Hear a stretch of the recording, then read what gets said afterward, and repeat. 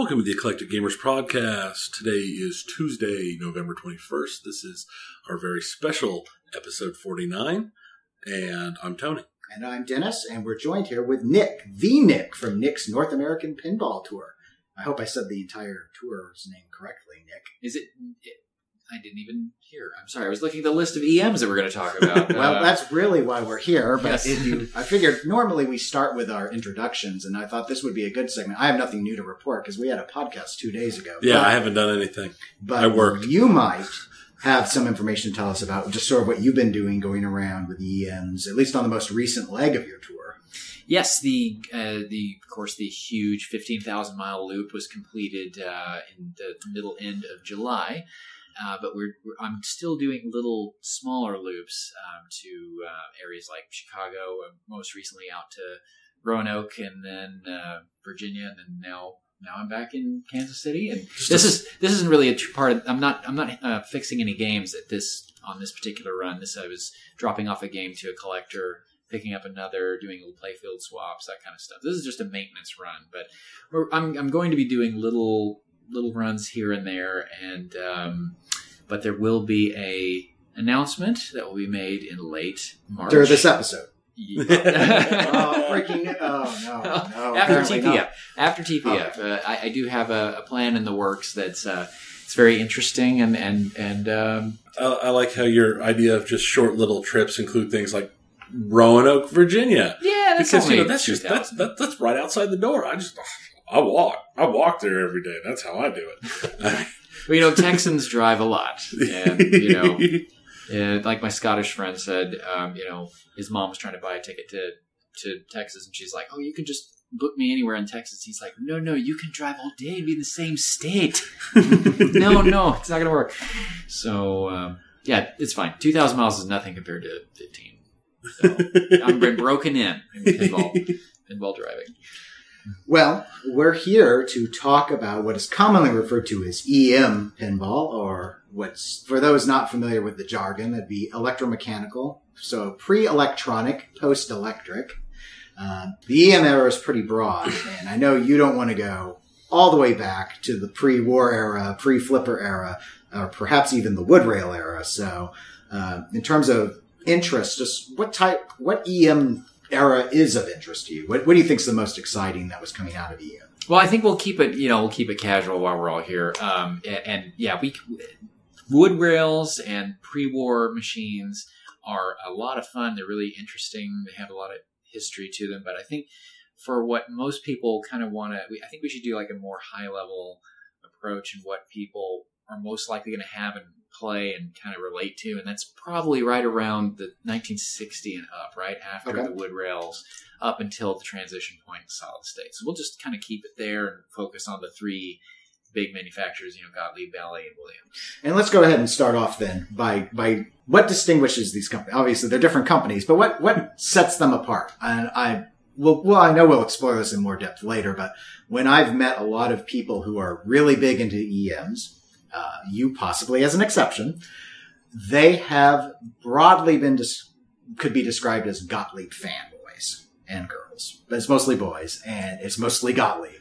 And so I think that might be a good manufacturer to sort of start with, but obviously they had different designers. Each company usually had a couple main ones, it seems, but what distinguishes all these companies apart from one another? And I think you might be better to answer this than someone like me, beyond the fact that you have more knowledge in EMs in general, but also that from working on them, some of the mechanical differences behind the playfield that we're in. Well, we'll just have to make our way through the weeds on this one. Oh my gosh, there's so much to consider. Gottlieb is, of course, the most popular because they were dominant, right up until Bally's, I'd say, Wizard in 1975 was the game that Bally said, we'll be taking over now. Thank you very much. It was a nice run. But before then, Gottlieb was completely dominant and in the EM era. So Gottlieb, let's see, to categorize, this is going to invite probably some hate mail. Gottlieb, Eclectic Gamers Podcast at gmail.com. All hate mail will be directed to Tony. Yep, that's my job. I get the hate. So, see, Gottlieb, I like to classify. Gottlieb is really, I'd say, their primary focus was, artwork and just finesse. They're the big G, the Gottlieb. It's almost like it can almost be glamour, G for glamour. The Gottlieb glamour, that's what kind of pulls you in. Their artwork was first rate. They had this beautiful back box animation. The Playfield artwork was fantastic. Their chimes were the most melodious. They had the tune chime boxes that they sound the most harmonic, pretty. Their mechs are very silky. The flippers are just very. They just have a refined feel to them. Everything about it is just a pleasure to interact with. Most people who are EM fans, I'd say maybe in their early 50s and up, when they were in the arcades, that Gottlieb was the most popular manufacturer. So there's some nostalgia there as well. Right. And we see that in the solid state era as a big driving force behind what some people think of and still think of as maybe the best manufacturer. And we won't go into that in this episode. But so far, I don't think you're going to generate a lot of hate mail because everything you've said about Gottlieb was pretty praiseworthy. Oh, sure. Good art, good sound. You even threw the mechs a bone, which I wasn't sure you would or wouldn't. Well, they do. Well, that's the thing. Now, as far as the player's perspective is concerned, the mechs are very refined and silky and wonderful. Under the hood, they're, of the big three, probably the most fussy, I'd have to say, to deal with. They require an extra amount of finessing and work, and each manufacturer had their strengths and weaknesses, but of the big three, Gottlieb is the, let's relate it to 80s cars. If you were a kid in the 80s, you bought a Bally Williams, then you probably bought like a Mustang. You probably had a car like that. But if you bought a Gottlieb, you'd be more of an Alfa Romeo, Fiat kind of, cool car, but a little more time working on them to get them. Okay. What would you highlight with regarding Williams, which I think is often the least talked about of the EMs, at least in my experience. Yeah, it's a shame because Williams EMs are really fantastic. They made a lot of really terrific games, especially right towards the end of the EM era. They had some just really terrific multiplayers and just, but with Williams, the artwork is probably the weakest of them, and also their sound is the weakest. Their little clanky chimes, have that real, clunkety sound. When I had Skylab, its chimes were not a high point, right? Unfortunately, that's kind of the sad thing, because chimes are one of the things that really still make EMs kind of different and really pop. And one of the things I really enjoy, it's like when we go to TPF, when you get up with a whole bunch of games with the chimes going at the same time, that gives you the kind of feel more than modern pinballs do when you're playing. As hey, there's a whole bunch of pinball machines here. Those chimes, the chimes kind of make it all. It gives you the aura and the kind of worldly feel of it. I think, Tony, that's a really good point, because I would say that in all of pinball, that audio is the most important of the five senses, So maybe it's four senses because, if a coil burns, then you can smell, But anyway. But yeah, of still the three... tasting the pinball. Exactly. But of the three senses, I think sound is the most important because it rattles around in your imagination, and there's just some sort of physical connection that it makes between your brain and your body. And I think of the 70s era Williams do seem to be known, at least, maybe because the production numbers were higher, but I'm just thinking of a lot of people are familiar with things like Space Mission, Grand Prix, Spanish Eyes, maybe more for its horrid artwork than anything else. but so it did start to get some attention, but I've always had a sense, Nick, that you're more of a Bally fan. Well, actually, I like all three, and really, here's the which is better, I like all three. In fact, I like even Sonic, and I dared not ask which is better.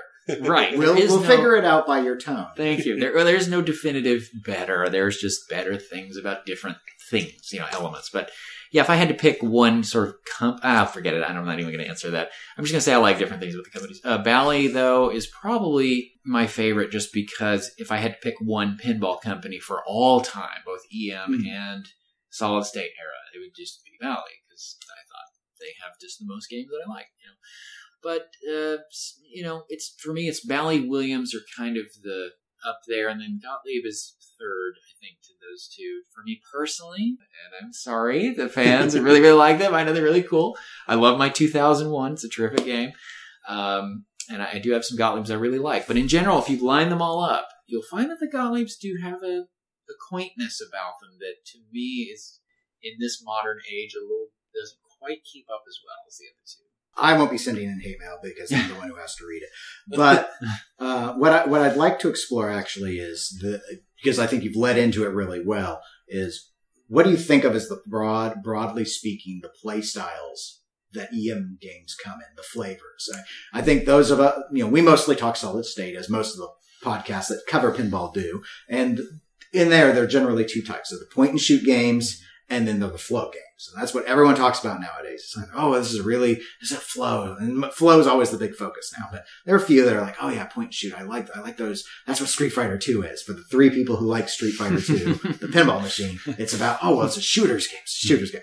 But EMs, they were more experimental, I would say, in their layouts overall. I mean, a lot of that was probably just people hadn't figured out just exactly what felt great. Anyway, that's my lead in, but what would you say are broadly speaking are the play styles that we see in this sort of 60s and beyond of EM? Well, maybe that is similar to the solid states. It's kind of a three-legged table. You've got your nudge, lane chasing kind of game. So it's like if you're chasing lanes and it's a nudgy kind of game, that's one style. Another style is the target shooters. I guess you can call it point and shoot. I call them target shooters. And the third is circular flow, and I guess that's also flow, games. Mm-hmm. So there's three, but maybe someday there'll be square flow, but I haven't seen it yet. But there's certainly no nudging in the solid state kind of games. I mean, maybe to save your ball, but certainly not like a play style. Not as a primary survival thing. Not really. That's good because I don't like it. Yeah, it's and that's a lot of Gottlieb games are lane chasers. They're very much like rollovers, roll over the lanes, collect them all. There's a certain OCD characteristic to a lot of these older Gottliebs, where the point isn't so much to get a high score, but to kind of light up all of the elements, all the cards, or all the pool balls, or all the things. Then you can earn specials, and that's done usually by like rolling over targets or lanes or so forth, and that involves a lot of nudging. So it's sort of the evolution of like the Bagatelle and bingo games that are all nudging, and then it gets into more like pinball rules. So with what style do you favor? So of the three, I mean, I'm definitely a circular flow kind of person. Target shooting games, I'm there and back. That kind of V formation is. I kind of like more circular side-to-side movement all around the table, this big figure eight kind of patterns. More your Bally Williams will have that, and I do like that. Although 2001 is my favorite wedge head, and that has terrific flow all the way across this 20 drop targets, 2 pops, slings at the top, and it's just got this fantastic movement to it. And it's probably why, although we'll get into the relevance of IPDB ratings and we will Pinside ratings, it is currently number 1, so maybe there's some truth to that. It's the drop targets. Everybody loves drop targets. They're just satisfying. Yes. I do like some of the, and pool was often a common theme for, which it makes sense because of the nature of that game in and of itself to play billiards pool, not the swimming pool themed pinball machines, of which there are some, but quite a few. Yeah. But broadly speaking, I concur. I like the ball to keep moving. I like watching it travel. The more places it gets to go around the playfield, the better for me. That's the element of pinball I've always liked. So that, occasionally I like a good shooter's game especially with drops. A good set of drops is a lot of fun. It wouldn't be what I would predominantly like. Some of the things like your restored Freedom prototype that you have, I think is a fun flow game. Well, even if some people say you can't hit the spinners, some say that is not possible, but it is. It is possible. It is quite possible. I think the frustration maybe with just that cradling the ball requires a little different skill set than normal to line up that shot, and that's what's good about the prototype is it teaches you new flipper skills. And we see that we've seen that, and so again, not to though we can touch on it again at the end because the System 11 tournament we just wrapped up the last episode was your idea. That is why we did it. People might think you've never seen a solid state game, but you've played a couple. Oh, of course. Yes, I've got that. But I've always found, I was really surprised how far I got in the tournament because it was in the Final Four, but Space Station. Yeah. The thing about Space Station that some people really like and some people hate is where those slings are located. Anyway, but Freedom, A+. That was our first. We fell in love TPF. with that at our first TPF. That's why Nick That's was kind of our where first we interview. Yeah. Well, I mean, the Middle Pop Freedom is, I don't know where I got the statistic that there's only 100 of them out there. I read it somewhere and then I forgot the link to it, and I don't know.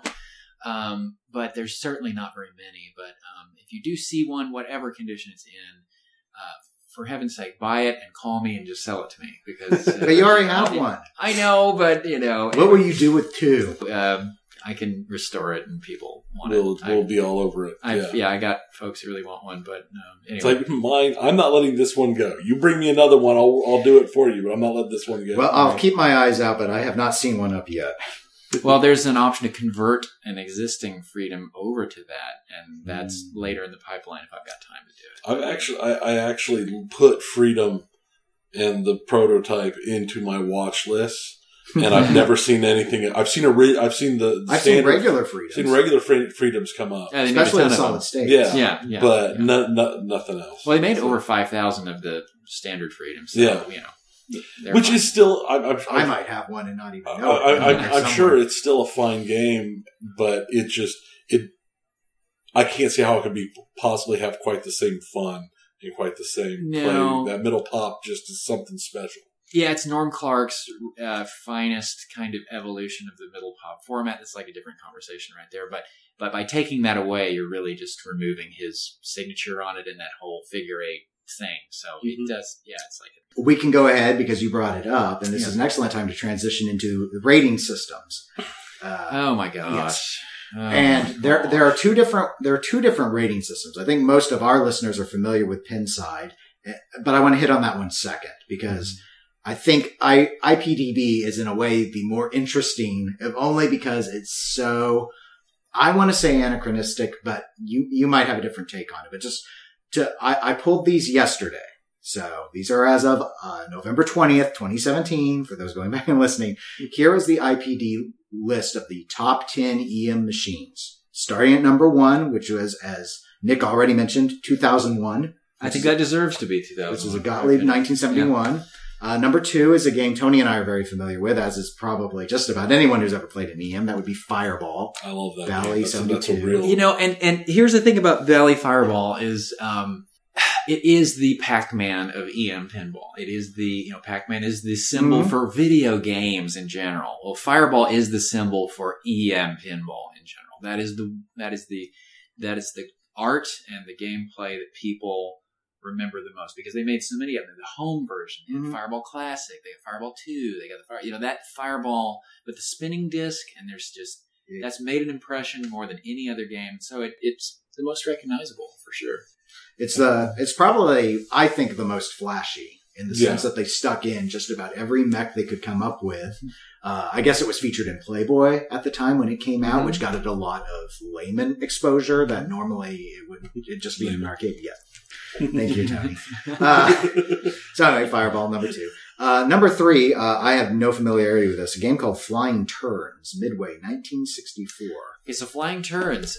Flying Turns is a pretty cool game. It's actually a 2-player game, and it's a pinball, but it doesn't have pop bumpers. It's like kind of it's a smaller scale target shooting kind of game, and as you earn laps and so forth, there are these 2 little toy cars in the back box. It has this little shoebox, little cinema thing in the back box there. And the cars race each other. So as you make progress on the pinball machine, little cars kind of lap one another in the back box. And it's just really good looking. And it's actually, you think a game like this, a lot of these little horse race kind of games and things in the little back box are kind of novelty-ish, but this one's actually really fun. It's got a good layout. It's a lot of fun for 2 people to play. So that kind of deserves its place up there. Game number 4. Now we're getting into trouble. Now we go off the rails. This will be Sweethearts. Sweethearts. Gottlieb 63. It's a Wayne Nyans.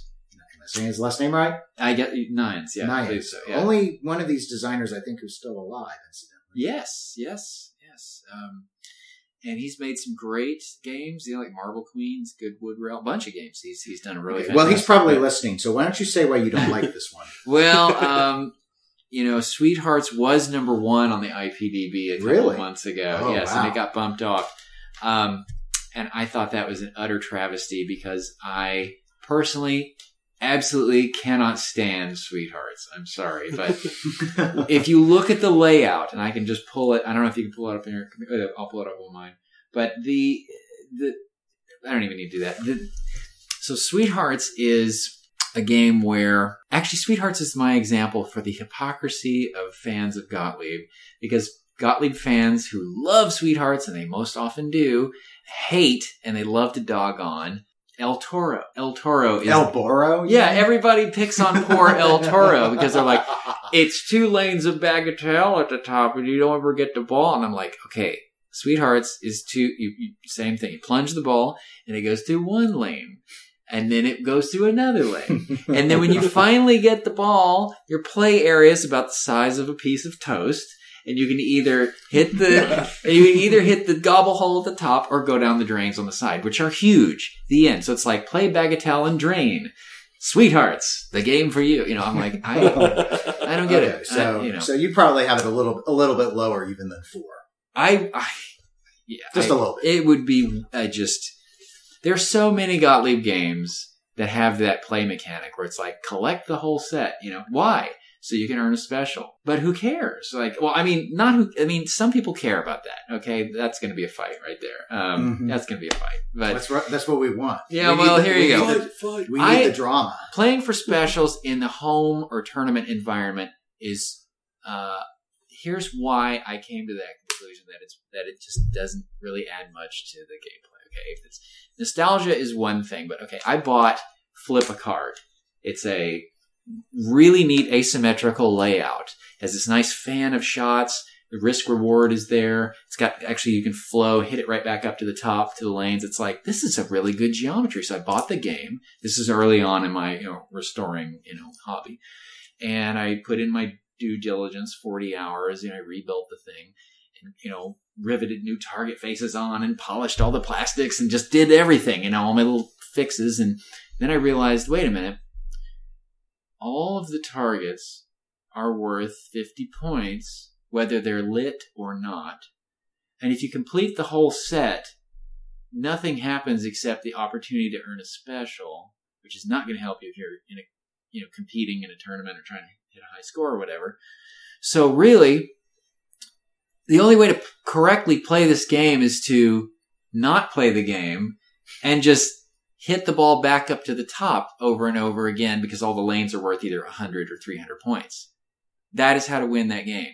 Catch the ball, send it back up to the top over and over, and that's it. And I'm like, well, this is just stupid. So, how many other Gottlieb games are like that where you're just sort of, and then I was doing my homework and I'm like, a ton of them are like this. So in hindsight, what I should have done is hacked the gameplay so that when you complete the set of cards, you get like 2,000 points. You get a bonus or something because those are the risky shots. So anyway, so Sweethearts is one of those games. You complete all the cards, and that's supposed to be, Number 5, not Flip a Card, but Pop a Card.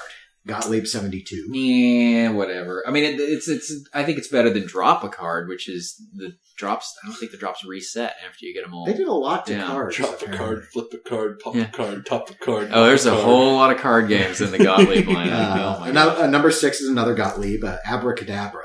Now, interesting thing about Abracadabra, if you can click on that, let me see, Jeff Brenner. Mm-hmm. And he only designed 3 layouts for Gottlieb.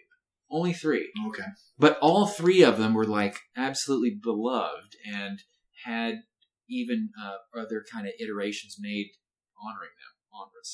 So Abracadabra was one of those games. As you know, Abracadabra inspired games like Pioneer, where it had those same lower, 2 angle drop targets and the no slings below. And like Quick Draw, Fast Draw also has the 2 angle drop targets and the no slings below. So Abra kind of influenced those 2, but So Abra's a really well-liked game, you know. Okay. Yeah. I believe I've played this. I think one of our area collectors owns it. Number 7 is Crosstown. Yes, that is the replay version of the Flipper Fair layout. Flipper Fair is the first game to have that layout with the wide gap between the flippers, and it was originally designed as an add-a-ball, and I think it actually kind of needs to be an add-a-ball. The geometry is so difficult that flipper gap kind of needs that risk-reward shot to earn an extra ball, in my opinion. Number 8 is Target Pool.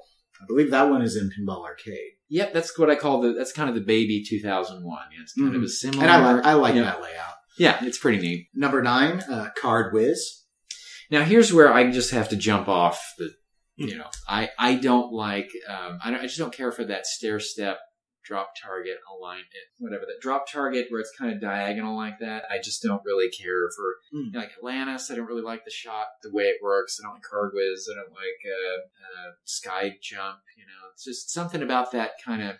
You sacrifice a lot of the play field to make that work, and I don't think there's quite enough action for me. But you know, it's popular, so who cares? You know. One person's opinion. And rounding out the top 10 on IPDB was Fast Draw. Yep, and Fast Draw is very popular, and that's one that I just need to get a little more familiar with. Doing what I do, because I've only, I think, played half of these games.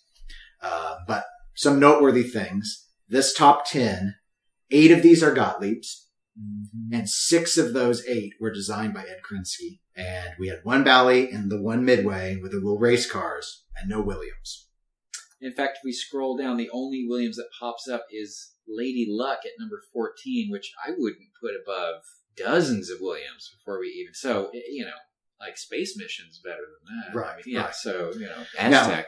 Now, I think, so let's go ahead and let's transition over to the Pinside top 10. And it will be interesting to talk about the analytics of that once we get through them. But I will note up front, Pinside's top 10, not a single one is on that IPDB top 10. No they kidding. Are entirely different. Wow. Entirely That's different. crazy. That's why this was going to be good. All right. So number 1, according to Pinside, is the Williams 1964 hit Heat Wave. That's a good one, though. That is a good one. Heat Wave's got great artwork. But number 1 out of It's everything? number 1. I don't It's know number about 1, that. Nick. Yeah. Wow. Okay. Number 2, same designer, which Steve Kordek, who I'm familiar with because I own 2 Kordek games. Of course, the Everywhere You Trip Over Skylab, but I also had 3 Coins, which was one of the 60s designs, not one of his better ones, I might add. Teacher's Pet is number 2. Woohoo! Teacher's Pet. Well, that one didn't grab me in terms of geometry. It does seem like a kind of collect all the letters, kind of completionist game like that. I had one, but I sold it. Number 3, another Williams game, OXO. Norm Clark. Yep. All right, Norm Clark puts us down. He's my favorite designer, and he's the Walt Disney of EM designers. He's the one who just threw in all kinds of whimsical, crazy, innovative, new stuff. Just tried everything. He's just completely unpredictable. And OXO, there's one. He has the projection lights underneath to change the X's and O's, and you have to make the shots to.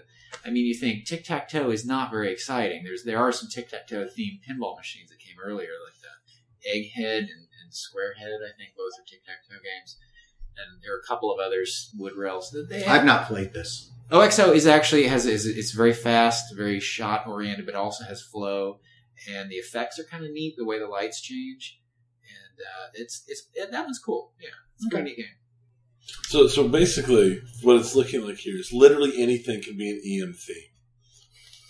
I mean, tic-tac-toe, teachers, anything.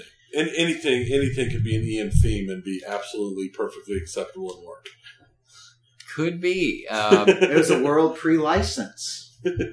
And maybe pre-taste in some cases. Yeah. Some. I mean, well, how about marbles? Like just playing marbles. Marble Queen. There you go. This one. So. I mean, probably some girl sitting on a yacht, and it's called Sody Pop. She's just sipping or a phosphate. Yeah. Yeah. And there are a lot of things like fairy tales and stuff I've seen. Yeah. Oh, yeah. A lot of, Wonderland, Alice in Wonderland, they had that. Like, I know, like Mayfair, which is basically My Fair Lady kind of look thing. Mm-hmm. Yeah. Yeah, they aped movies of the day. It was kind of interesting. Without actually doing it in such a Costello. Yeah. Mm-hmm. Well, number 5, let's see. Yeah, another Williams. No, I'm sorry. I need to do number 4. I was skipping that. That's not a Williams. It's a Gottlieb. Snow Queen. Yeah, that's a liked one. I have a Snow Derby. I got the one we repainted for the TPF 2016 Best 70s EM. Very popular game. Got a lot of players. And, of course, we did the cabinet in blue instead of white. And we used white webbing with lacquer instead of black webbing. So it'd be a lot more like snow. And it's kind of, for some people it's blasphemous. But the original, Yeah, it sounds probably morally wrong. Yes, but it looks amazing. It looks so cool. That's what every mad scientist says when their abomination comes. That's amazing. It needed to be repainted anyway. Oh, okay. So it had to be repainted anyway. It was in terrible shape, and the original design is kind of like this tequila sunrise look, and you're like, well, that's not very snowy. It doesn't even look. We just didn't want to redo it like that. It just didn't. I didn't want. So anyway. Whatever, but yeah, fun game. Okay. Fun game. All right, well, it sits in at number 4 on Pinside. I think I've actually played either Snow Derby or. I think I played one Snow of them. Derby. I played one of them because that's the one with the girls on the snow machine. Yeah, back class. I've seen. Yeah, I know. I've played that machine. Number 5 is a Williams game, and that's Blast Off. That's a good one, actually, and that's the Addaball, and that's a pretty neat game. Yeah, I like that one. Another Clark game, so of course you did. Is it? Norm Clark to Blast Off? That's what I have written. I may have jotted it down wrong, but my notes are impeccable. I should know this because, actually it is his because he did Apollo and that's the same one. It's just the Addaball version. Okay, so there you go. There's an innovative game. Launch the rocket, get the thing, has the Bagatelle in the back box. He's just the one who's added all of this whimsical stuff. Anyway, okay. All right, number 6. This one's going to be controversial for you, Nick. So I'm warning you up front. Do we have any Gottlieb so far except everybody? Only Snow Queen so far. Okay. Everything else has been Williams so far. Wow, this is not Williams, and this is not Gottlieb. Okay. This is Whoa Nelly Big Juicy Melons. That is not an EM. That is what I thought, but it is in there on the list at number 6. Whiz-Bang Pinball 2012 version. Yeah, that can't be there. That's not an EM. Look, Sorry, not it was there, and I was following the rules of the segment as laid out, which was as of November 20th, 2017. Pinsize says that is the number 6. Okay, we're just going to give him a mulligan and move on. So no, it's not EM. Mulligan. Yeah. All right.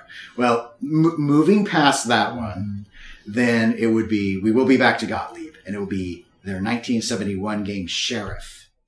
Okay, so it's the 4-player version of Lawman, which is it's like Atlantis, except it has the ball gate. So you hate it because of the stair step. Well, I don't drops. hate it. It just You doesn't. highly dislike it in a way that could be described as hate. I see why it's popular. I got lots of friends who like it. And that's great. I don't think it's They're terrible. wrong. The faint That's phrase fine. is I know. so faint. It's just deliciously faint. It does take a long time for that bonus to count down. It's like going ka-donk chink, ka-donk, ka-donk chink, ka-donk, ka-donk chink. You're just waiting all day for that. Anyway. Number 8, Dancing Lady. That's kind of like King of Diamonds, I think. Isn't that the one that's got that roto target that's kind of in the middle there? I actually don't know Dancing Lady. I'm not sure. I might be confusing. I think that's I've the got the one. playfield called up here. Yeah, I think it's got really nice artwork. Yeah, it's got a roto target. Right Yeah, in the that's a middle. pretty neat one. I haven't played it though, so Okay. I think it looks great. Number 9 is a Bally game, Skyrocket. Oh, well, I love Skyrocket, and that's number 4 on my personal list, and I have one, and it will be at TPF 2018. That one, incidentally, is the only of all the games on either list Harry Williams design. Are you serious? Harry Williams designed Skyrocket. At least as per my notes. Which, as we've already How proven, can that be? That's a Bally with game. it being a Bally, I was confused as well because I thought, Huh. well, I know he did stuff for Stern Electronics Mhm. after doing stuff for Williams. I didn't pull up any of the specific details. You might want to take a look on your system to see if there's any additional information because this was pulled from the details on Pinside, not IPDB. So they could also have something in error. After all, they did say "Whoa, Nelly" is an EM. Well, there is. Let's see here. Designed by Harry Williams. Wow. Well, they say so as well on IPDB. Well, okay. Well, the notes continue to hold their truth. It's a solid design. I mean, it's the most beautiful EM in terms of you get the best light show of any EM with that game. Just the way it selects the bonus points, it looks like a little fireworks show is going off in your game. So I will have a newly clear-coated and beautified version. So come see it. Well, and then number 10, this might help alleviate some of the issue here with Wonelli, because number 10 at Pinside is a tie. So there are actually two games at number 10. One is, they're both Gottliebs. One is from the 65, and it's Cowpoke. And the other is from 77, and that's Centigrade 37. I see. Both very popular, graphically impressive games. With Such a nice that way are to put it. mechanical finesse, silky. Yes, so exactly beautiful backglass. Both of them have backglass animation. Actually, it's kind of ironic they both do. But neither one is my particular cup of tea. But that's cool. Who cares? I love the artwork on Cowpoke. I think it's just lovely kicking the cowboy thing, and it's great. But kind of a similar problem. Your gameplay is very small. It's like once you get the ball, it's kind of all down there, and you just kind of hit the little road target. And of course, Centigrade 37. Here's where we can talk about Centigrade. So, Centigrade, it's just got to be all about the theme with that game. Tell me about the waterfalls, George. Tell me about the waterfalls. Well, the little bagatelle kind of thing. Yes, that takes up half the. Well, all right. I Yeah. mean, I'm rounding that way too high. It's more like a third of the entire right hand side is consumed by this. Well, that's Jeff Brenner's innovation. Okay. They came with Atlantis. You know, Atlantis introduced the little side Did bagatelle. Atlantis ruin EM? Because that seems to be the theme of this discussion. Hell no. I'm looking for the silver thread that links it all. Okay, well, here's the 4 games with the little side bagatelle. Okay, it's Atlantis, Top Score or 300, which is the bowling pin in the game, Sheriff Lawman, which is that one, and Centigrade 37. So of them, that's a good question. How would you rank those 4? I like Top Score 300 the most out of those. It's got that cute back box thing. It's got a spinner. It's fast. It's just cool. Then I'd probably put Atlantis below that. And then probably Lawman Sheriff. And I guess last would be Centigrade 37. I just don't... Mm-hmm. I think the drop targets aren't as fun as having a whole rack. And yet there's no spinner like 300 has to score things. So it's just not as much going on in terms of layout and geometry. Cool artwork, sure, cool artwork, but the soul of an EM is its geometry. That is kind of what I do agree. With that. I also think it's interesting that of those 4 categories of games there that you described following this feature, your 2 least favorite are the 2 that are in the top 10 on Pinside. Yeah. The Sheriff Lawman represented there. Yep. And then, though they did have Centigrade 37 beneath that, so at least that is an agreement with you, broadly speaking.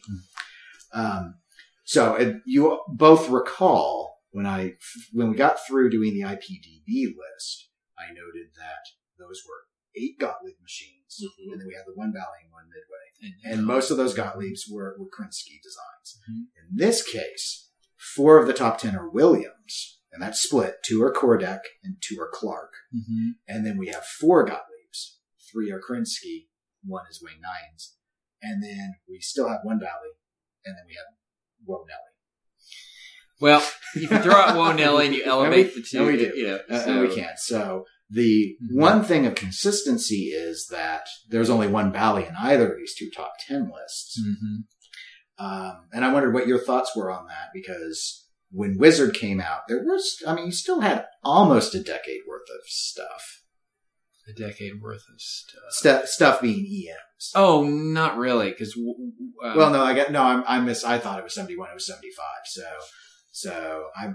no, you don't. You have, that was right towards the end. Yeah, Bally got out of EMs quick after Wizard. I mean, they didn't last long at all.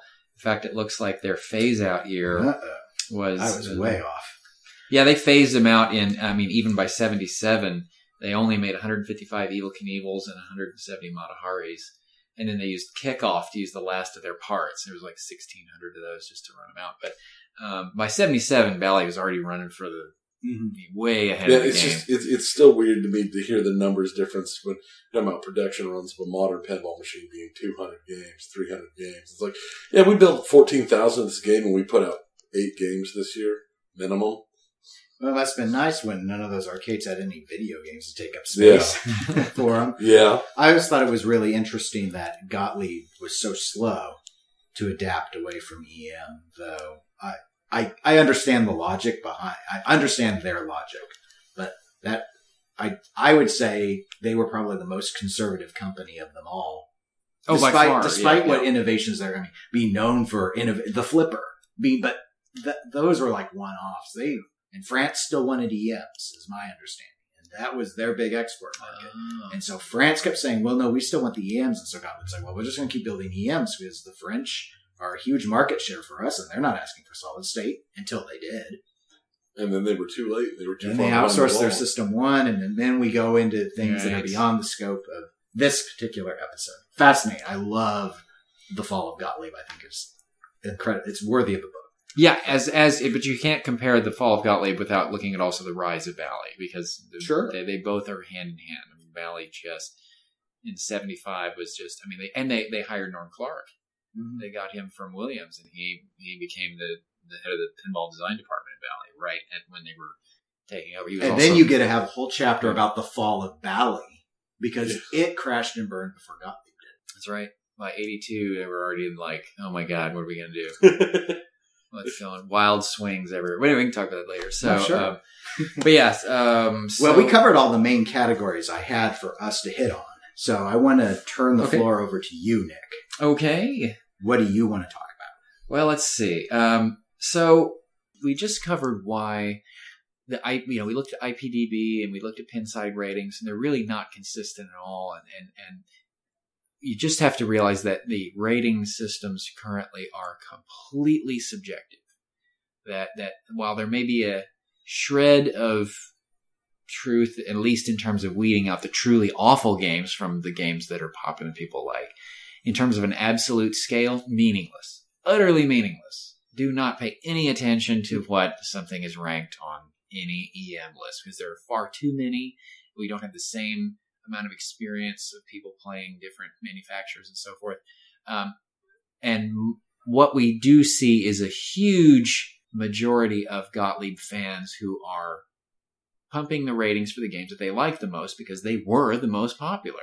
And people who grew up playing those games in the arcade. I'm technically too young to be an EM fan because when I was an arcade kid, it was all like Xenon and Space Invaders and video games and solid states. I didn't see any EMs in the arcade. I mean, I missed it by a year or two, but they cleared those things out almost immediately when solid state hit. So I just missed it.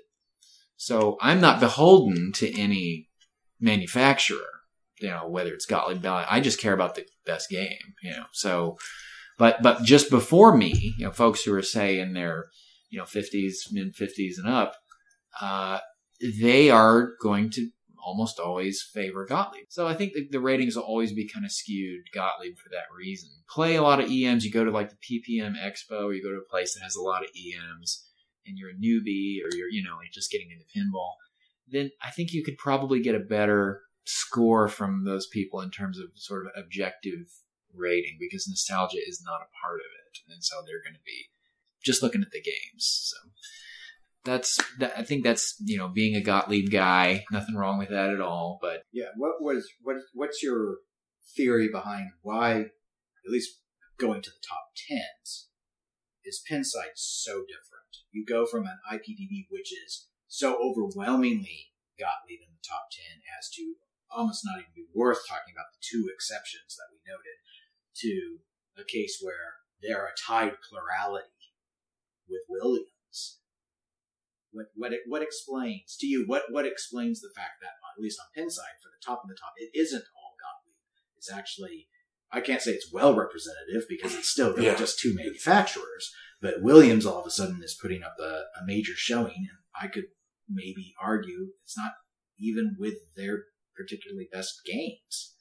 Of course, you could say that about the Gottlieb. Well, I think with Pinside, it's about participation, and it's also that I think the crowd probably does skew a little bit younger, and in general, and then you also have not as many people participating, so it's just skewing the ratings all over the place. Yeah, So- I think you're right about the demographics, and I also think Pinsides, with their current protocol of on EMs only requiring 5 ratings for something to become ranked, and in the top list, that's really low. I think that was the only way they could generate a list, is they had to just drop the demands. Because I mean, they made so many. Why not mandate the 15 votes that you mandate on all the solid state? Yeah, the only reason would be because the demographics. There's not enough people rating EMs and having EMs for it to have ever happened. Mm-hmm. Yeah. I certainly don't want people to think that, I have anything against Gottlieb at all. I don't. And I really am glad that there are so many people who collect them and preserve them. I mean, any people who want to save the EMs is great, Yeah. And Ravens. Don't forget to save the Ravens. Sorry. He only cares about saving EMs. Well, EM Gottlieb. The EMs do have a specific knowledge set that's a little different for sure. What we should talk about is something I learned on my pinball tour when I was playing this home challenge. What I learned, though, is that I was having a lot more fun. This is about halfway through the tour. I realized that the multiplayer EMs were just a heck of a lot more fun to play with other people than the single players were. And when I first got into this hobby, I just went straight to IPDB and I looked at the top 10. I'm like, oh yeah, well, I got to get El Dorado because that's a top 10 game, and I got to get Atlantis because that's a top 10 game. I hadn't played these games before, but I was like, yeah, those are the ones to get, and as I started collecting and as I started kind of trying different games, it's like, okay, well, maybe I don't need those, but the difference between multiplayers and single players is it's all about the social aspect for me. Like when I'm playing pinball, I really like that, back and forth kind of elbow rubbing, kind of staying focused on the game aspect. And in the beginning, the collectors were saying, well, you don't want to get the multiplayers because lack of carryover features. They're not as complex. You're just playing a one ball game, and nobody wants that. It's just not as good of a game. But I think that's kind of a wash when you contrast it with the experience of playing pinball with another person. Throw shade on them and hope they drain so I can play. Mm-hmm. It's a back and forth, and ball times are really quick on the multiplayers. That's the good thing, is that you don't have to wait a long time. It's not like Lord of the Rings, you're waiting 15 minutes per ball. It's like even if you're playing against Keith Elwin, it's like he's gonna drain pretty soon here. So let's just see how long this is gonna take, and my turn's gonna be up. So And finally, there are some multiplayer EMs that do have carryover features. Solids and Stripes tracks the number of balls that you have per player. It keeps track of that. 8-Ball has a thing. It tracks how many players. Surfside tracks the bonus as you play. So it's not. Some multiplayers do have carryover features. So I don't know. That's basically I'm divesting most of my single players at this point. And considering how much faster EMs play than solid states, I really think multiplayer EMs are kind of the ultimate now. Well, I fully understand the social aspect because TPF, case in point, is a lot. Normally, me and Dennis will walk around TPF with whoever else we're there with, and we'll play multiplayer games. But occasionally, you wander apart and this and that, and you play some single player games, and there's just a different feel. I mean, when you're playing by yourself, okay, I played my 3 balls, I'm going to go try another game. It's completely different than when there's 2 or 3, 4 of you playing on a machine, and you're laughing and you're joking and this and that. Yeah. I mean, it's got a completely different feel. Because I know, like at TPF, a lot of times I'll go. I've had several times where I've split off to go, call the wife and see how the kids are doing this and that. When I come back, I'll play like 3 games on the way while I'm wandering around because the place is huge and it takes forever to find anybody. Mm-hmm. And it's just a completely different feel. And I think it's the same reason why, even though I'm not a very good player, I like going to tournaments, is because I like talking to my friends that I only ever see at a pinball tournament. I like having that interaction with people that's pretty much the only time you ever see them. But at the same time, it's the reason you actually go. Because I'm not that good, but I mean, it's still fun. Right. It's the reason you go. It's like single player experiences now that you can have on like your Xbox or PC or whatever are just so vastly amazing that it's really even making a single player pinball game almost, it's kind of hard to compete, especially, you know what I mean, for your attention. It just is very, very difficult. But social, it's still vastly superior. You can't get that when you're, playing on your phone or whatever. Nobody cares. But pinball, or even when you're playing multiplayer, I mean, on most video games, if you're playing multiplayer, you've got a headset on. You listen to 13-year-olds tell you about how they've had relations with your mother. And they don't know what pinball is, so it remains pure. And challenge. Well, that's my little sales pitch for multiplayers, but I think that the issue of you don't want multiplayers because there's no carryover features is vastly overstated. I only ever had one multiplayer EM, and it was a wood rail, so I didn't care much for it. And the problem with the single players is no one wanted to. You couldn't play them with me, and so no one really wanted to play them. And then when I got, obviously in my case, they were solid states, but with multiplayer games, then you could do I mean, we'll go, I'll have 4 or 5 people over. I call it Tony Pinball, because he's the one who started, where he goes and it'd be like, oh, how many people do we have down here? 3. And he'll start 3 players on all the machines. And it'll be just like, we just go. So, and then if you catch up with someone, you're like, come on, and Drain, I gotta go. I gotta play. It's my turn. It's like, why don't you accept the outlane? Why can't you just accept your fate? Sort of thing. You do it like that, and then we see who won which ones and who won. You did them all at once, so it's kind of, this is a weird thing. But, that's kind of cool. But you don't have no waiting. You're just right. It's like, when somebody gets a really long ball on. So it's amazingly but fun. that's less risky on EMs. Yeah. Because there ain't very many that give you long balls. I could go for a while on Skylab, but other than that, all my Skylab does last a while. That one's like a long ball time. Yeah. But I mean, that's just an amazingly fun thing. It's just, I mean, because you're literally jumping through 5 or 6 different games where you're playing, and it's not, we're going to play these 6. It's like, I just played Jurassic Park. Now I'm playing Star Trek. Now I'm playing Superman. Now I'm playing Firepower. Now I'm playing Sharkies. The thrill of of it is because of the challenge, because you're changing games immediately to games that play completely differently. What was your pick? If you want to give me just your best one, or if you want to do what Tony and I did, if you've heard the last episode, we gave our top 5s. Oh, I've got that already down. I mean, as far as EMs, I got them. I mean, I got them all the way down to, let's see here. Oh, wow. So, folks can't, because this is an audio medium, they cannot see the complexity of the spreadsheet, but it has got, it almost looks like a heat map thing going on here. Oh, yeah. This is this is all the games I've So if you want to really learn the EM map, I mean, I've only been in this now for 4 years. I'll have people come up to me, they're like, I have this game. It's in my grandmother's attic, and we were trying to. It's a pinball machine. It's got a picture of this woman in a blue hat. I go, it's Mayfair, or whatever. Like, oh yeah, that is it. Yeah. I got the map figured out. Okay, so if you want to really know, it takes time to learn what EMs you really like. Like, I mean that sounds obvious, but you have to look at geometry and kind of think about what kind of a player you are if you really want to get your collection really tuned to you, and everybody's different. But because these EMs aren't, your arcade, and there's no arcades even anymore either, then how are you going to play these things? So you have to go to the Internet Pinball Database, ipdb.org, and create yourself a spreadsheet with just 5 columns. And the first column should be love it, own it, want to buy it, gotta have it. Second column is I like it. If I see one, maybe I'll buy it. Okay, but I'll definitely favor. Third column is play it. I don't need to own it, but I like to play it if I see it. Fourth column, like the artwork, something really cool visually about it, but I don't really even want to play it. I just appreciate it for kind of what it is aesthetically.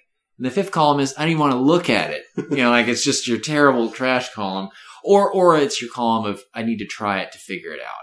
So those are your 5 columns, and then every row you have a year. So just spend a day, go to the IPDB, and just say, I'm going to look at everything that came out in 1967. Today I'll go over 67. You just go through all the games and kind of click on them, and kind of like, you can go to YouTube, and like sometimes they have videos, or fill in your little grid as you go. And then if you do the whole map, like I did this the first year, and then a year and a half later I did it again just to kind of check if my ratings held. And you go to these pinball shows, you play them, you cross them off your list. So I got the map. So my favorite list of favorites is a highly curated list, heavily filtered EMs. So, and it may be subject to change, but it's really hardly changing at all now. So this is just for me personally. And this show, I hope this show wasn't too like, here's what Nick likes. He doesn't like Gottlieb, so who cares? Like, I don't want it to be. You beat around the bush so much until you got tired that they have to wait till the second half before they really hear the hate on Gottlieb. Really? It wasn't until we got to the ratings that you started to just with specific games being named. Right, like Sweethearts. The hackles were raised. Mm-hmm. The fangs were bared. Yeah, Krinsky cowered in his grave. Krinsky, that guy was just a design maniac. And apparently that was so pervasive that even all the way up until premiere that they think that was just normal. Like, you just have a design cycle that tight. It did involve that the guy might have been a little bit of crazy there to wake up, drink 3 or 4 cups of black coffee, design half of a play field, have breakfast, design the other half of the play field, start a new game. I mean... Yeah, no one equals Krinsky and ever will in terms of his prolific output. Just unbelievable. He made some horrible games, and yet he made some terrific games. So he's all over the map. You know, you make that many, you're bound to have something that falls short or hits it out of the park. And that's just amazing. So do you have any Gottliebs in your top 5? Yes. Okay. Yes. Then you're not a hater. No, I'm not a hater. I don't hate Gottlieb. You've just proven it. You don't need to explain. Okay. That proves it. Okay. Let's prove it. Just overweighted is all, but that's okay. So irrelevant. You've proven unbiased. This is how the internet works. So all right, that's here all we the go. proof you need. So this is what I have, and this is from my collection. There are some that I'm looking for. So absolute favorite game, Freedom Prototype, easy. Yeah, I actually know that was your favorite. Yeah, so. I mean, best EM by far for me, and then Old Chicago, then 2001, great flow, great drop targets. Then Skyrocket, not only does it look great, plays great. Then I've played around with the listings a little bit. I think maybe I'm kind of experimenting if Sinbad is going to hold up at the 5th position. I've only played the solid state iteration of it. I actually like the layout of Sinbad. Some people, they made a lot of them. I don't know. Some people aren't fans of it. I don't think, one of our members of the Dallas Makerspace, his name's Chuck, and he has rebuilt using the meticulous method that I kind of teach over there. He's completely rebuilt his Sinbad, and it just plays amazingly well. And he's also replaced that crappy plastic spinner with a metal spinner. Right. So it'll thwack, and it really has the speed, and it just is a lot of fun. It's really good layout. And I have a solid state Sinbad too. The transition period, the System 1s, they made some EMs in that period. Gottlieb did as well. I like the solid states better. I like Sinbad solid state over the EM, and I like the Joker Poker solid state over the EM because the drops don't reset on either one of them. And then what are you going to do? Nothing to shoot at. But except for Cleopatra, I'll take the EM there because it's the exact same game either way. So, but Sinbad's. I'm playing with that at number 5. We'll see. Let's see. Next is a game called Expo, Norm Clark game. And what's fascinating about Expo is I just completely threw it away when I looked at it at IPDB because it looks like this big empty field of red and these huge outlanes. And there's just like 5 pops and like, what are you shooting at? This just looks worthless. But what's so neat about it is that the 5 lanes that you go through at the top are like these power-ups. So each lane gives you a different power-up. Like one of them will make a stop, like a post raises up between the flippers. Okay. The thick post, it blocks the ball. So one of them is that. One of them raises a mini post on the left out lane. One of them opens a gate that redirects the ball back into play. One of them post saves on this. Interesting. Yeah, one of them opens a gate back to the shooter lane. So if you get all your power ups, then you can focus on. You have to light up these 1 through 12. And it's not for specials, it's actually for points. You see, that's what's so cool about it. You light up 1 through 12, and then the spinner spins on the back box, and you get 500 points if it hits that magic number versus one that's unlit. So anyway, the point is, you as playing it, you turn the tables on the game itself. And that's a Norm Clark, again, one of his crazy ideas, but he's managed to, as you play the game, it somehow makes it easier the longer you play. So anyway, just really cool game and a multiplayer. So there you go. Out of Sight is next. That would be number 6. Or no, that's 7. 5, 6, 7. Then Rancho, Williams Rancho. Okay. Yeah. You played that one? Seen that one? Okay. Then Aztec. Then I'm gonna modify it because it's a little too easy to abuse the spinner. So I'm going to modify it so that you have to go into the little grotto after you get your first go through on the lane, light the spinner. But after you use it, you have to go through the grotto to light it. Okay. So it forces you to play a little more of the game. Right. So I'm going to work on that a little bit. In Spanish Eyes. Yes. The first 3-inch middle pop game by Norm Clark. And again, that was his castle layout, as I call it. It's a beautiful, fantastic movement. Great game. There's been one for sale in the area here for quite a while. I haven't liked the price on it, but Oh, what's he asking? I think he's now down to $9.75. Oh, unless it's perfect, then. It's Craigslist. It ain't perfect. Yeah. I mean, if it's been rebuilt. He that's started another it thing. at, I think, $1,200. I was like, Yeah. I'm sorry. They made a lot of them. They did make a lot of them. It's not a rare game. And some people really hate the artwork, but It's Cubist. Yeah. I mean, I guess it depends on your view on, is it Picasso? Is he the Cubist? Yeah. Well, you So, see yeah. how expertly trained I am in art. Yeah. I read one book once, and I forgot it. Oh, It just makes me happy. It just makes me feel like I'm in the 70s at some old, grocery store with, crazy colors. And, I don't know. It's just something about it. I would like a modern game to reincorporate the middle pop.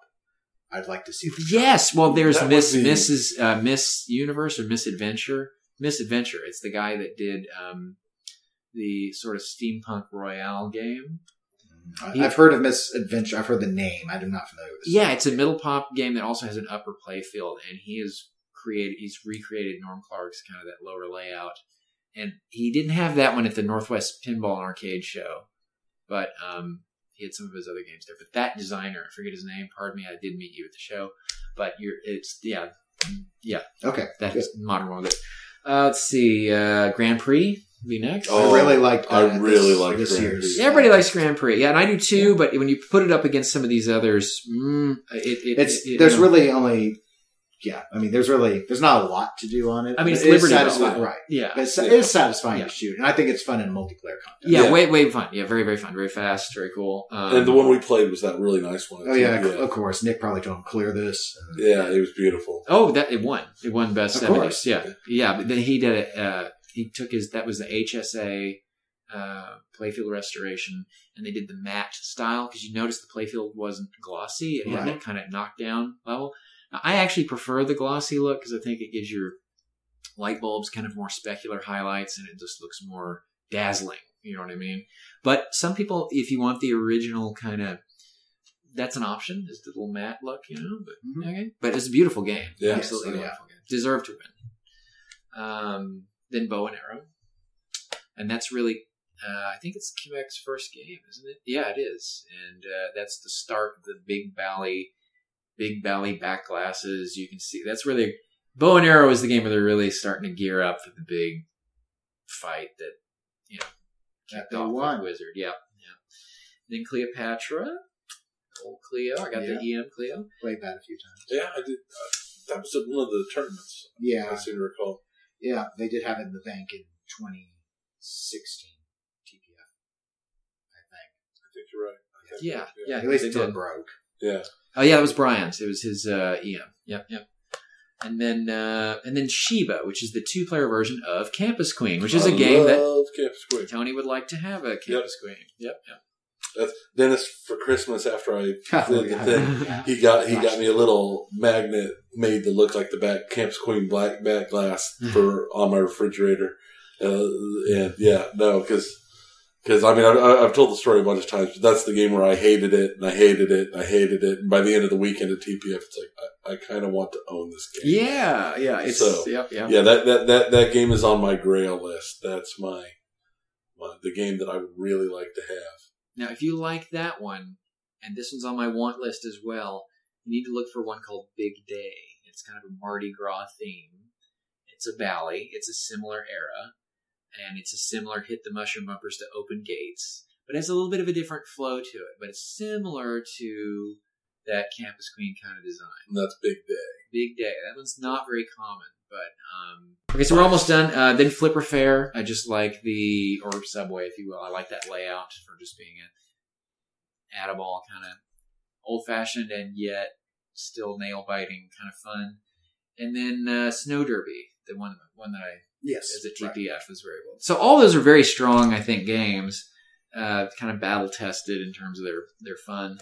And then the ones I'm looking for, if if you have any out there, I'll just name real quick. You're doing a little. There's other podcasts do this. We do not. But as a guest, all right. You may. Okay. Well, these are also good games, so anyone could look for these. But this is a one-player making an exception for it. It's a Zaccaria Aerobatics. Okay. Yep. Have you played Aerobatics? I played it virtually. It's really great gameplay. I think the strongest of the Zaccaria EMs, I think. Really, really great. And then, of course, I have a Queen's Castle, Zaccaria, which I can't rate it because I haven't played it yet. Of course, Big Day, looking for that. I like to get an EM version of Hot Tip. It's that Rancho Aztec kind of, that late layout that they had. Joker Poker, Solid State, like to get that. Pioneer, good old Pioneer, I think it's great. Yeah. For a 2-player or 4 players, Spirit 76. There's one that Bally made called Seesaw. And it's this funny theme of this, I guess it's this, like, women can't drive is kind of the theme of this game. And it's this lady who's, like, looking backwards at this car it's gone through a restaurant, people running out of the way and help, anyway. But that's just a Bally game. Let's see. It's like Bally and the offensive themes. Yeah. That could be an episode we do at some point. Don't do that. Yeah, it's kind of a funny thing. Let's see. Solids and Stripes. There's a Norm Clark game. I don't know if you guys have seen this one, but the lower half of the playfield is just this empty pool table with these 6 kick-out holes.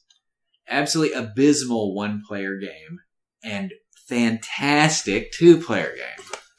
Because there's no point in playing by yourself. It's like, I don't know if you played Surfside, Gottlieb Surfside. I don't, if I did, I don't remember. I think that's probably the best multiplayer Gottlieb ever made, and but you have to play it with somebody else because you can steal the bonus from the other person, and it's got this competitive thing. But anyway, good game. Good. Let's see. Finally, Space Odyssey and Wizard. Those are the last 2 I really am looking for. So yeah, a lot of these are pretty well known. Yeah, but not many Gottliebs. I'd say. Looks like about 6, maybe Gottliebs. They're pretty well distributed. Yeah, that's not a bad sample from your. Yeah, it's about even for each manufacturer. 6, 6, 7. Very eclectic of you. Yes, so I like to mix it up. And then, of course, one issue of contention. Let's talk about preserving EMs real quick. To EM or to LED or not to LED? That is the question. Some people just say you shouldn't ever, never, ever, that it always looks wrong. That's right. I published an article on Pinside years ago about doing this thing called Stealth LED. And it's a recipe that involves mostly these Comet warm white frosted LEDs that if you put them in the right place, you don't put them everywhere. You just put them under the inserts and in the back glass mostly. And you don't put them under plastics or anywhere your eye can directly see a filament. And what that does is, because you see bulbs, so you leave the bulbs where your eyes see the filaments, and the LEDs fill in the inserts in the back glass. So it's kind of this best of both. It's like, well, it looks brighter. I can see more of the artwork, but then again, it looks. Is there LEDs in this? I guess. Yeah, that's the point. Is that you don't want to see the LEDs. You want to see the game. And I mean, I could be completely wrong on this, but it seems to me that a lot of like the older back glasses, they get a lot of heat damage from the lighting in the thing, and I would think that the lower temps that LEDs are putting on are going to preserve your back glasses better. I would assume. Yeah, I would think so. I mean, it just seems to make sense because it looks like almost everyone I've seen, most of the chipping and some of the worst stuff is always right where the light bulbs are, where that paint's always being heated and then cooled when the machine's off, and then heated and then cooled. Because incandescents get hot. I mean, they can get real hot. So it just makes sense. I guess the other thing that would come to my mind on a restoration would be your propensity for clear coating. Yes, that's a must. No. EM, a clear coated EM is a luxurious, dazzling, wonderful, beautiful, fantastically playing game that transforms it.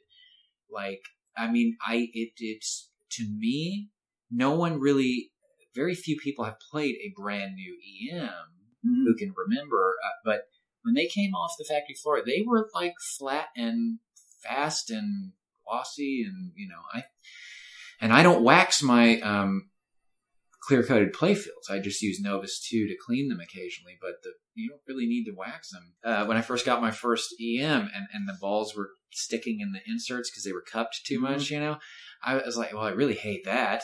So I tried, I popped them out and sanded them flat and re-decaled them and, spot cleared them. And then it was like, yeah, that's cool. But then the edges still aren't quite perfect, and it's just, and so why don't I just have it airbrushed and just clear the whole thing and just see how that turns out? It was really more of an experiment.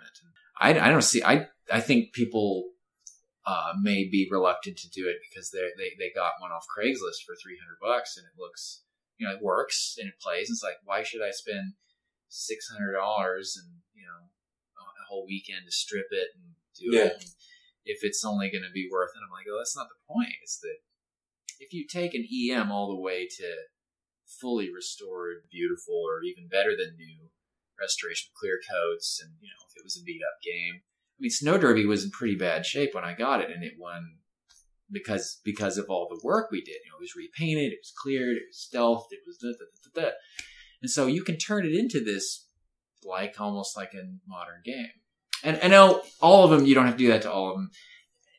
We need museums. We need pristine originals. If games are in really good original shape, you don't really need to do that. But I like taking the ugly ducklings and turning them into these kind of superstars.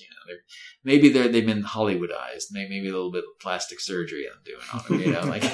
That's the equivalent of a little nip here, a little tuck there. Yeah, but gosh, they really they play great and they look great, and I'm really kind of addicted to that look. So yeah. Yeah, no, I like him, and I can see, especially if it's if you're just a collector or somebody who only has a couple pins, but you've got one you really love, even if it's just one, I can see doing it. When it's like, I really, really love this game. I'm going to go all out on this game. I'm going to fix this game. I want it to be special because this is my one true most important game. This is the one that's going to live in my collection no matter what. So even as just a small-time collector or somebody with just a few pens, I could see doing it on something really special like that. And what you were talking about, like people who play modern games, they're used to seeing a little dazzle, a little glitz, So I do want my games to be relevant to modern players, and a sparkling, tuned up, dialed in kind of EM does get played more. Just does. So you're saying they shouldn't have done the matte finish on that Grand Prix? Oh, no. And they shouldn't have won after all. Huge mistake. Huge. I am not saying that. I put lots of games on that Grand Prix, and that was just fantastic. He had the door chromed. You noticed that? So he had the perfect back glass. So it was so he did some things to that too. It was a little, yeah. Okay, you let him know he wants to sell it. I got $500. $500. Actually, a fully restored EM, if it's had the whole works treatment, is usually, if it comes out of my stable, it's minimum $3,500, and that's not even a like I'm making money thing. That's if I have time to do it because you're a friend kind of thing, and because it takes so much time. Mm-hmm. Yeah, I mean, it really winds up being not worth my time to do them. As beautiful as they are, and I'd love to do it. I'd love to have a crew and just crank them out. But if it were a business, they'd have to be like 6, probably 5,000, 6,000. Yeah, price ranges. Yeah, right, exactly. And that's his business, But that's not my business. I just want to have a little barcade and a little place where I can show and share my games and just do little tournaments and have people enjoy them. That's really my goal. It's just and teach the skills. I want people to know how to preserve these things. So anyway, I don't really have anything else except that I am going to make a kind of announcement about my plans. I do have a plan in place. Always good to have a plan. Yes, this traveling kind of teaching and fixing thing that I do is going to get dialed down, and because there's something I'm going to be doing soon. It'll be after TPF, and I'll have a little announcement. I think it'll be interesting. That's all I can say. But, Okay. Well, yeah. a tease, but we'll accept it. It's only a few more months to go. That's right. It'll be here before you know it. So quick. I'm really past this. Well, do you guys have not necessarily top 5, but what EMs in your mind? I know you haven't played everything, but that really pop out. Oh, okay. Well, I mean, we've touched on several of them already. Freedom Prototype was a major standout for me. I haven't had a chance to try Spanish Eyes, but because of Scoreboard, I have a fondness for what middle pops I have played, even when they're not the best players overall. I think that element's really good, so I've always been attracted to that. I liked the Grand Prix as well that we had mentioned beforehand. Mayfair, actually. I love Mayfair. Yeah, it's good. I like that one. I like the thing with the where you've got the rotating target and then you've got the kickouts to attack it. That was one of the top ones on my list I was thinking of was Mayfair. Yeah, so I played a lot of Mayfair up at Pennapalooza. And I like 4 million BC, or is it 40 million BC? Yeah, 4 million BC. I forget the number. How much does he like it? You can't even remember the name. 4 million BC. I really like it a lot. I like the skill shot that they've got going for it. I think the way the multi-ball works is relatively clever. Even though it's a short flipper game, I think it overall it feels like I'm being productive on it. So those would be the ones that I would name. Okay. Tony, you got of course, most of those would be on my list also. In addition to that, I know with me, part of it, a lot of it's the aesthetic. I know Dennis is less aesthetic or oriented than I am. I like Knight Rider. I mean, Knight Rider's fun. I like the aesthetic. I like the semi truck thing going on. I don't know. I just like Knight Rider. It's fun. It's got an aesthetic I like. Trying to remember the name of it. Fireball. No. Surf's Up? Oh, no, Surf Champ. Surf Champ. Yeah, we actually had that on location for a while. I should have named Surf Champ as well. Yeah, everyone loves Surf Champ. Yeah, Surf Champ, man. I like Surf Champ. That maybe is... Nick. Who cares what I think? More Gottlieb hate. Yeah, the problem is the spinner doesn't go anywhere. It goes right into the pop bumper. So it's like, okay. And this rollovers, you got to roll, and the rollover-y thing is okay. Well, regarding the spinner, I want to give you a piece of advice. It's going to be very new to you. Not every game is going to give you a spinner to rip. You can just rip at will. But it just it is fun. It is wise man. You can rip it. It just doesn't go anywhere after that. Just sort of thump. It punishes you. There's a punishment. It's like, here's this juicy spinner. Now suffer. Well, then why? Then instead of Surf Champ, there should be like the guy in the back glass is eaten by a shark. You know, like that's the sad. I'm surprised there's not a. It's the sequel, Surf Chump. But. Yeah. I'm surprised there's not just a chum themed pinball machine. There's just bloody water and arms and shark fins and stuff. Feed right into all those people who want Jaws so bad. Jellyfish attack, whatever. Jellyfish. That's the knockoff. It's the same layout, but a different. Yeah, Chicago coin art. jellyfish. Yeah. They did that. Chicago coin. Yeah. Shoot for the urine. Yeah, pick this thing away. For those that don't know, it's relevant. That's relevant. It is. You gotta pee on my foot, man. You gotta pee on my foot. But not with Man of War. See, that would be one of those quaint, Chicago coin titles, like warm swimming pool. You just have everybody looking at each other suspiciously. Anyway. Well, we've reached our limit easily here, so I'm going to go ahead and cut us off at this point. Reminder, you can reach out to the podcast, facebook.com/Eclectic Gamers Podcast, or email to us, eclecticgamerspodcast@gmail.com. We're available at eclectic_gamers on both Twitter and Instagram. And thank you very much, Nick, for coming on the show. It was my pleasure. Always fun appreciate hanging out with you guys. And until just under 2 weeks, we will be back at that time. And so, goodbye. Have fun.